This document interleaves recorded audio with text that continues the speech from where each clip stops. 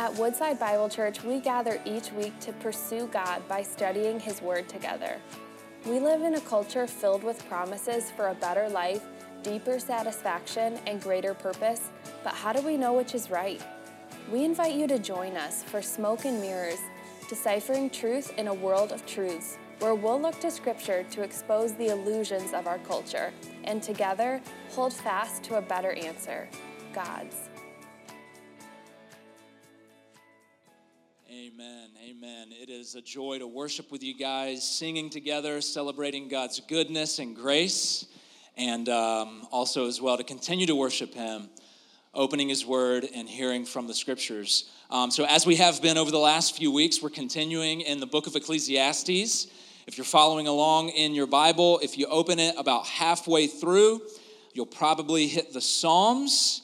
And then right after the Psalms is Proverbs, and then right after Proverbs is the book of Ecclesiastes. And we're in chapter 2, looking at verses 12 through 17. Ecclesiastes chapter 2, verses 12 through 17. You guys remember that best we can tell, this was written by Solomon. He doesn't identify himself by name, but he does refer to himself as a son of David. He does call himself a king over Israel, and it's certainly written in the flair of King Solomon. It's wisdom literature and seems to reflect a lot of the biography of Solomon. So that's our best guess as to who wrote this. And oftentimes I will refer to the writer as Solomon, even though we don't have 100% assurance. To give you guys a sense of where we are specifically in Ecclesiastes chapter 2, verses 12 through 17, see some of the context. If we see the context, it will help us see the specifics. So I've got a slide for us to kind of review where we've been over the last few weeks leading up to where we're at today. So the thesis for this book is found, I believe it's verses 2 and 3. Solomon says, "Vanity of vanities, all is vanity, and there is no gain to be found under the sun." Chapter 1, verses 2 and 3. That's kind of the thesis statement of the entire book. And then he begins to unfold seemingly evidence for the vanity of life under the sun. And so the first piece we looked at was verses 4 through 11, this sort of poetic reflection on the repetitive nature of the natural world, and how that seems to reflect the repetitive nature of life, the redundancy of life. There's nothing new under the sun. There's nothing that we can do that hasn't already been done. And the natural world reflects that and the vanity of life.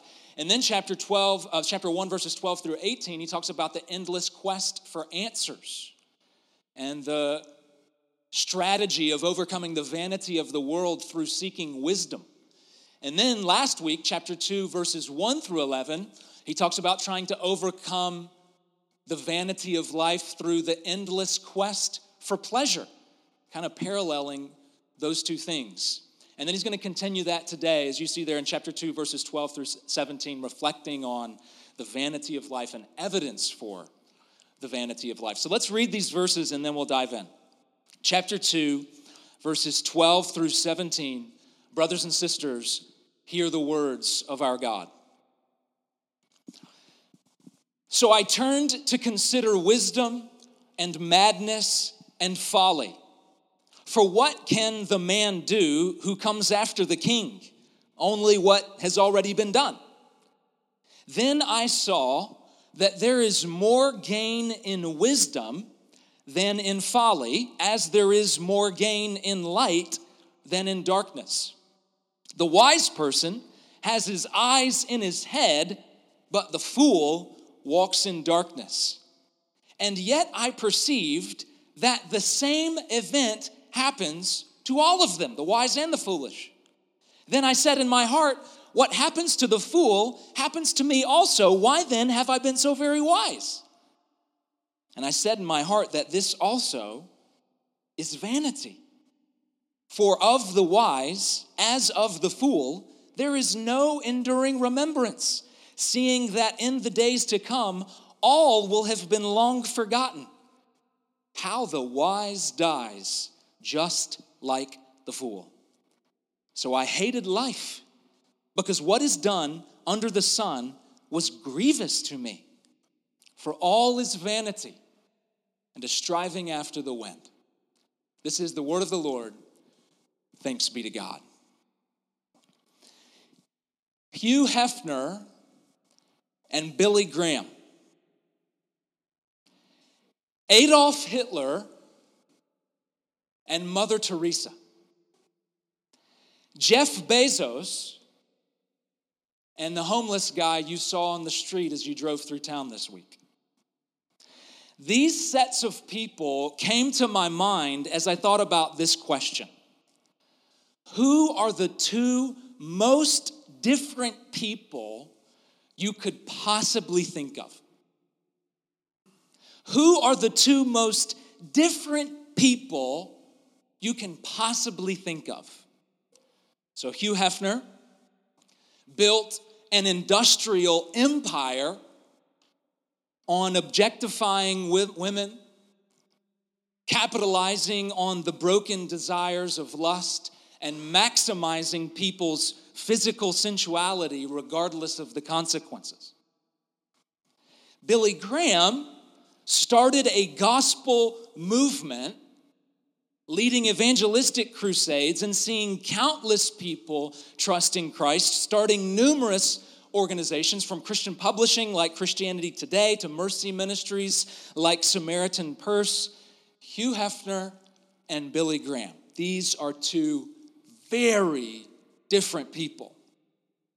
Adolf Hitler built a totalitarian empire through mass murder, unjust hatred, and the insatiable lust for power. Mother Teresa gave her life caring for the poorest of the poor, showing compassion to deeply broken and mistreated people, loving the untouchables of Calcutta, India. Adolf Hitler and Mother Teresa, these are two very different people. Jeff Bezos built an online retail empire, acquiring a net worth most recently reported of $193 billion. Apparently enough to fly himself and a few friends to outer space, which has recently been reported that he's going to do. And the homeless man you saw on the street as you drove through town this week, probably no money, maybe some crumpled up bills, loose change.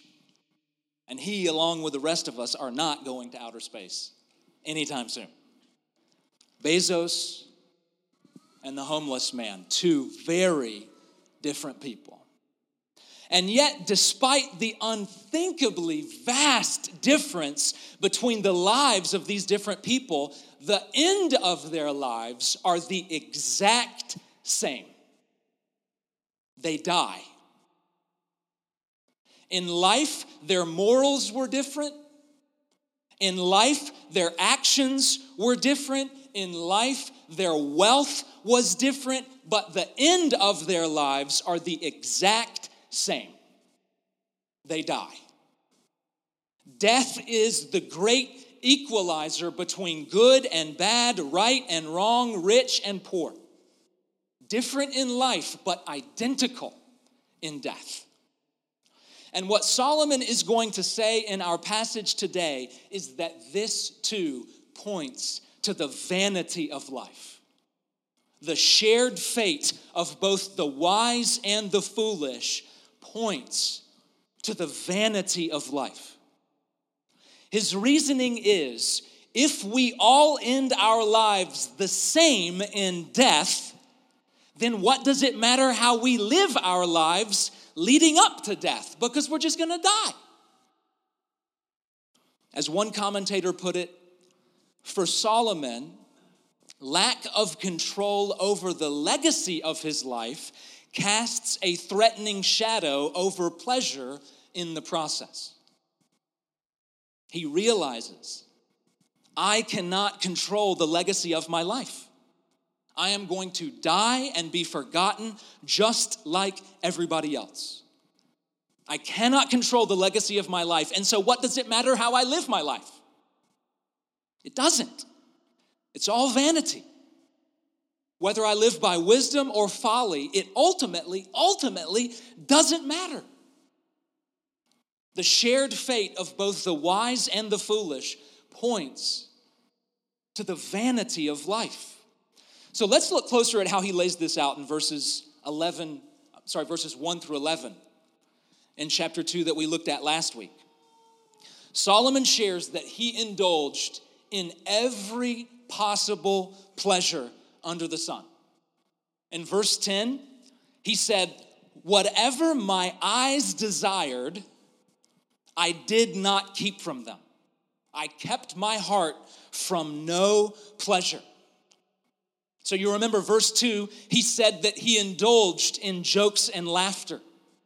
Chapter 2, verse 3, he says he cheered his heart with alcohol and drink. Chapter 2, verse 4, he said he built and enjoyed great works of art and architecture. Verses 5 through 6, he said he relished in the beauty of nature, gardens and trees. Verses 7 through 8, he said he luxuriated in massive amounts of money and possessions. Middle of verse 8, he says he entertained himself with awesome music. End of verse 8, he delighted himself in physical, sexual intimacy. Verse 9, he experienced fame and the joy of being affirmed by others. And finally, verse 11, he mentioned that he took pleasure in his work, in the work of his hands. So every possible pleasure, he says he indulged in it. Though it may have included him making foolish decisions, like blowing a lot of money or cheating on his wife or drinking too much, it didn't matter. He said he withheld no pleasure from his heart. Whatever he desired, he went for it. If it feels good, do it, was the principle that he lived by. And what conclusion did he draw after living so foolishly? He says from the outset in chapter 2, verse 1, "I said in my heart, come now, I will test you with pleasure, enjoy yourself, but behold, this also was vanity." And he says it in verse 11 as well. He says, "Then I considered all that my hands had done and the toil I had expended in doing it, and behold, all was vanity and a striving after the wind, and there was nothing to be gained under the sun. All that foolishly gained pleasure ultimately amounts to nothing," he says. His heart is still broken, the world is still broken, and the pleasure is never enough. You always need more. It never lasts. It's like holding on to water or grasping at the wind. It's vanity. So, starting in verse 12, Solomon is going to start to reconsider things. He takes a step back from this pleasure cruise that he's been on, and he's going to rethink things. He says in verse 12, "So I turned to consider wisdom and madness and folly." He says, I'm going to once more reflect on these things. "For what can the man do who comes after the king? Only what has already been done." In other words, he's holding himself up here as sort of an ideal. If the king, with all of his wealth and power and access, if the king can't find fulfillment and satisfaction and gain through pleasure, then no one can. And if the king, with all of his natural wit and intellectual gifts, can't find fulfillment and satisfaction and gain through wisdom, then no one can. What can the man do who comes after the king? Only what has already been done. So I'm going to reconsider these things once more. I'm going to think these things out and get to the bottom of this, so that we can all learn from him. So in verse 13, he says, "Then I saw that there is more gain in wisdom than in folly, as there is more gain in light than in darkness." So he's considering these things, and he starts to think there's more gain in wisdom. There's more gain in living wisely than in living in the sensual escapade that he's been on. Self-control is better than being impulsive. Sobriety is better than drunkenness. Moderation is better than indulgence. He says living wisely is better than foolishness, in the same way that walking around in a room with the lights on is better than walking around in the dark. Generally speaking, you can navigate life better according to wisdom. And he reiterates this in verse 14. The wise person has his eyes in his head, but the fool walks around in darkness. So he seems to be quoting a proverb here that living according to folly, living according to the if it feels good, do it principle, is like walking around with your eyes plucked out. Whereas the person who's wise has his eyes in his head. Generally speaking, the wise person can walk his way through life, avoiding a lot of the pitfalls that the pleasure-seeking fool steps into. So, for example, Billy Graham avoided a lot of the diseases that Hugh Hefner exposed himself to living as promiscuously as he did. And Mother Teresa avoided the violent retaliation of enemies because she didn't make a lot of enemies, like Adolf Hitler did. Hitler's enemies made him pay with his life. Mother Teresa lived peaceably, and so she lived in peace with others. Because the wise person has his eyes in his head. The fool, lusting after sex or lusting after power, walks in darkness. So generally speaking, there's more to be gained from living wisely. And yet, verse 14, Solomon says, I perceived that the same event happens to all of them, both the wise and the foolish. Verse 15, I said in my heart, what happens to the fool will also happen to me. Why then have I been so very wise? I said in my heart, this also is vanity. For of the wise as of the fool there is no enduring remembrance, seeing that in the days to come all will have been long forgotten. How the wise dies just like the fool. Solomon says the wise man walks in light, the foolish man walks in darkness, but they both ultimately walk to the grave. They take two different paths to get there, but they've got the same destination, death. Jeff Bezos and the homeless guy you saw this week, Bezos is trying to go to space. The homeless guy ain't going anywhere, but they are both ultimately going to die. It doesn't matter if Bezos was worth 193 trillion. He could never pay enough to redeem his life from death. He's lived wisely. He's made great deals. He's got sharp business acumen. He's raked in cash. He's raked in our cash. But death cares as much about his money as it does the homeless guy's crumpled up cash and cup full of change. In other words, death doesn't care at all.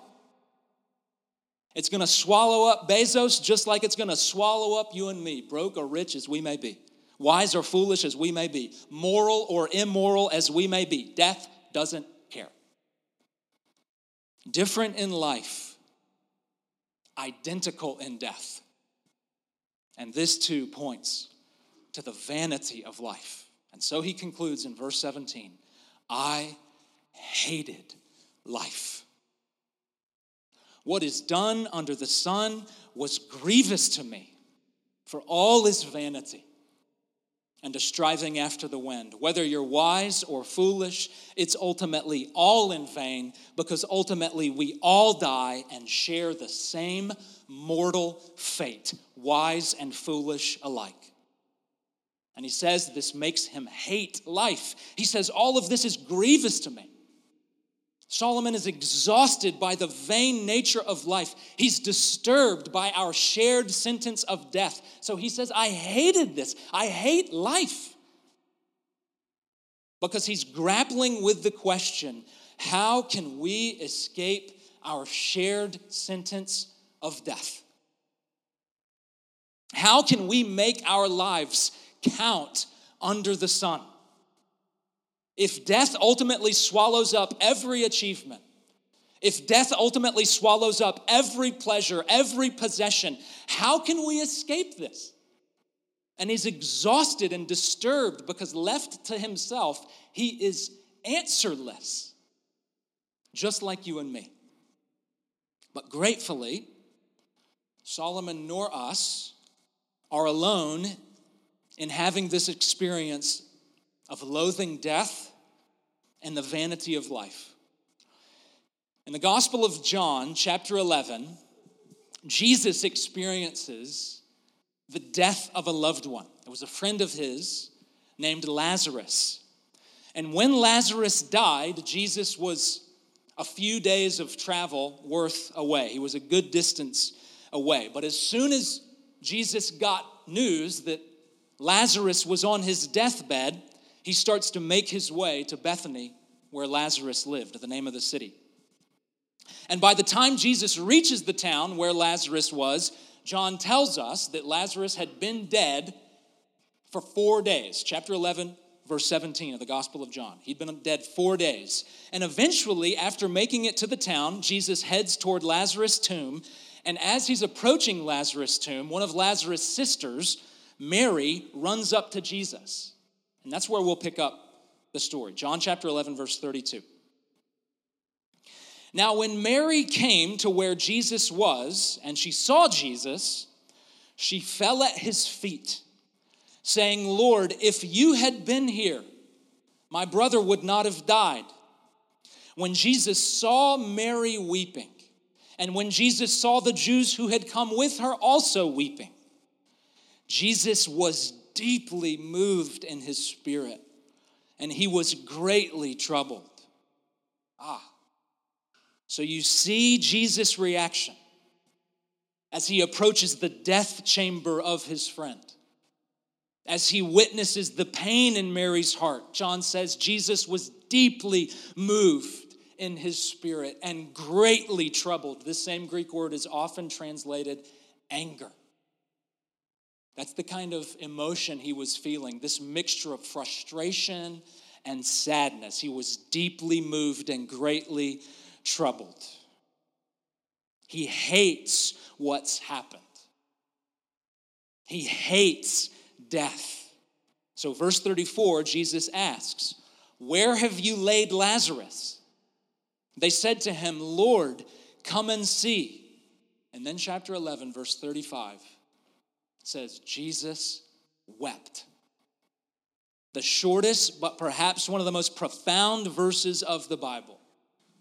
Jesus weeps. The sting of death, the loss of death breaks Jesus' heart. He hates it. But you know how the story goes. Jesus approaches the grave. He asks that the stone covering the tomb be removed, and then simply by the command of his voice, he calls his friend to life. "Lazarus, come out." And then to the shock of those looking on, Lazarus gets up from his deathbed and walks out of that grave, still wrapped in the burial shroud. So here's the good news. Jesus, not only like Solomon, despairs of life. Jesus, not only like Solomon, hates death. Jesus is also the answer to how we escape death. As Jesus said earlier in the chapter to another one of Lazarus' sisters, Martha, chapter 11, verses 25 through 26, Jesus said to her, "I am the resurrection and the life. Whoever believes in me, though he die, yet shall he live, and everyone who lives and believes in me shall never die." So this is the bold, radical claim of the gospel.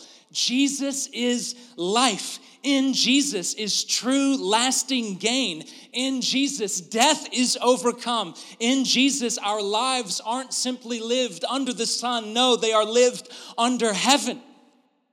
We live with an eternal purpose. Our lives count because our lives last beyond the grave in Jesus. So where have you been looking for help to solve your death problem? Have you walked the path of the fool, seeking to get as much pleasure as humanly possible, to work through this problem of death through sex, through drink, through money, through work, through accomplishment. Solomon says, I've been there. It's vain. The money is never enough. The drink leaves you hungover. The sex never ultimately satisfied. Have you walked the path of the fool trying to grasp something eternal? Or maybe you've walked the path of wisdom trying to do the same. Doing things the right way, living by the book, keeping things in order, upholding good morals, playing it conservative. Solomon says, same thing. You're going to die just like your foolish, adulterous, drunk, greedy, godless neighbor. Hugh Hefner and Billy Graham, dead. Adolf Hitler and Mother Teresa, dead. It's all in vain, folly and wisdom. So where have you been looking to find true gain, to find something that lasts, something to solve your death problem? Solomon says it's all in vain. And Jesus says, I am the resurrection and the life. So I urge you, trust in Jesus. In Jesus, we grasp something eternal. In Jesus, we escape the earthly trap of life under the sun because through him, we're connected to heaven. This is the good news. This is the gospel. Jesus not only hated death, he overcame death. His voice has power over the grave. His own body rose from the grave. And now through faith in him, through trusting in him, through giving our lives to him, we can be united with him in his resurrection. And we can despair the vanity of life no more. Every other answer, every other solution, whether foolish or wise, it's all vanity. But in Jesus, there is life. There is gain. Let's trust in him. May it be so in the name of the Father, Son, and Holy Spirit. Amen.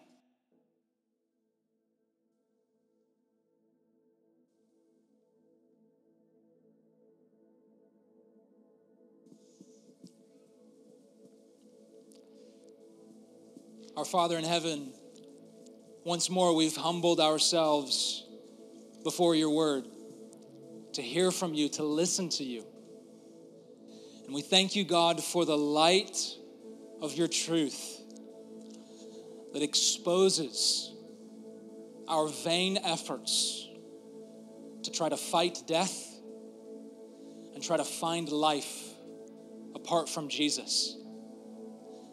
God, so many of us have walked the path of the fool, trying to find life in money, drugs, physical intimacy. Forgive us, God, and open our eyes to the truth. The true pleasure, true joy is only found in Jesus and in relationship with you. And God, for so many of us, we've tried to find life and overcome the grave through being the wise one, the good boy, the conservative man, the moral man, doing things the right way. But God, that too is vain. And so, Father, we pray you would confront us, continue to expose our broken strategies to find life apart from Jesus. And God, lead us on the path of life. Lead us to him who calls us out of the grave. Lead us to him who overcame the grave. Lead us to him whose arms are open wide to us to be received into your family, to be received into your kingdom. Father, may we come before Jesus just like Mary, falling at his feet, begging for mercy, begging for answers. And would you, by the power of the Spirit, speak to our hearts? I am the resurrection and the life. Whoever believes in me, though he die, yet shall he live. God, fill us with that truth from Jesus. And we'll glorify you. We'll praise you in his name. Amen. Thank you for joining us as we study God's Word together. We would love to hear how God is moving in your heart and get you connected into the Woodside Bible Church family. Head to woodsidebible.org/connect to introduce yourself today.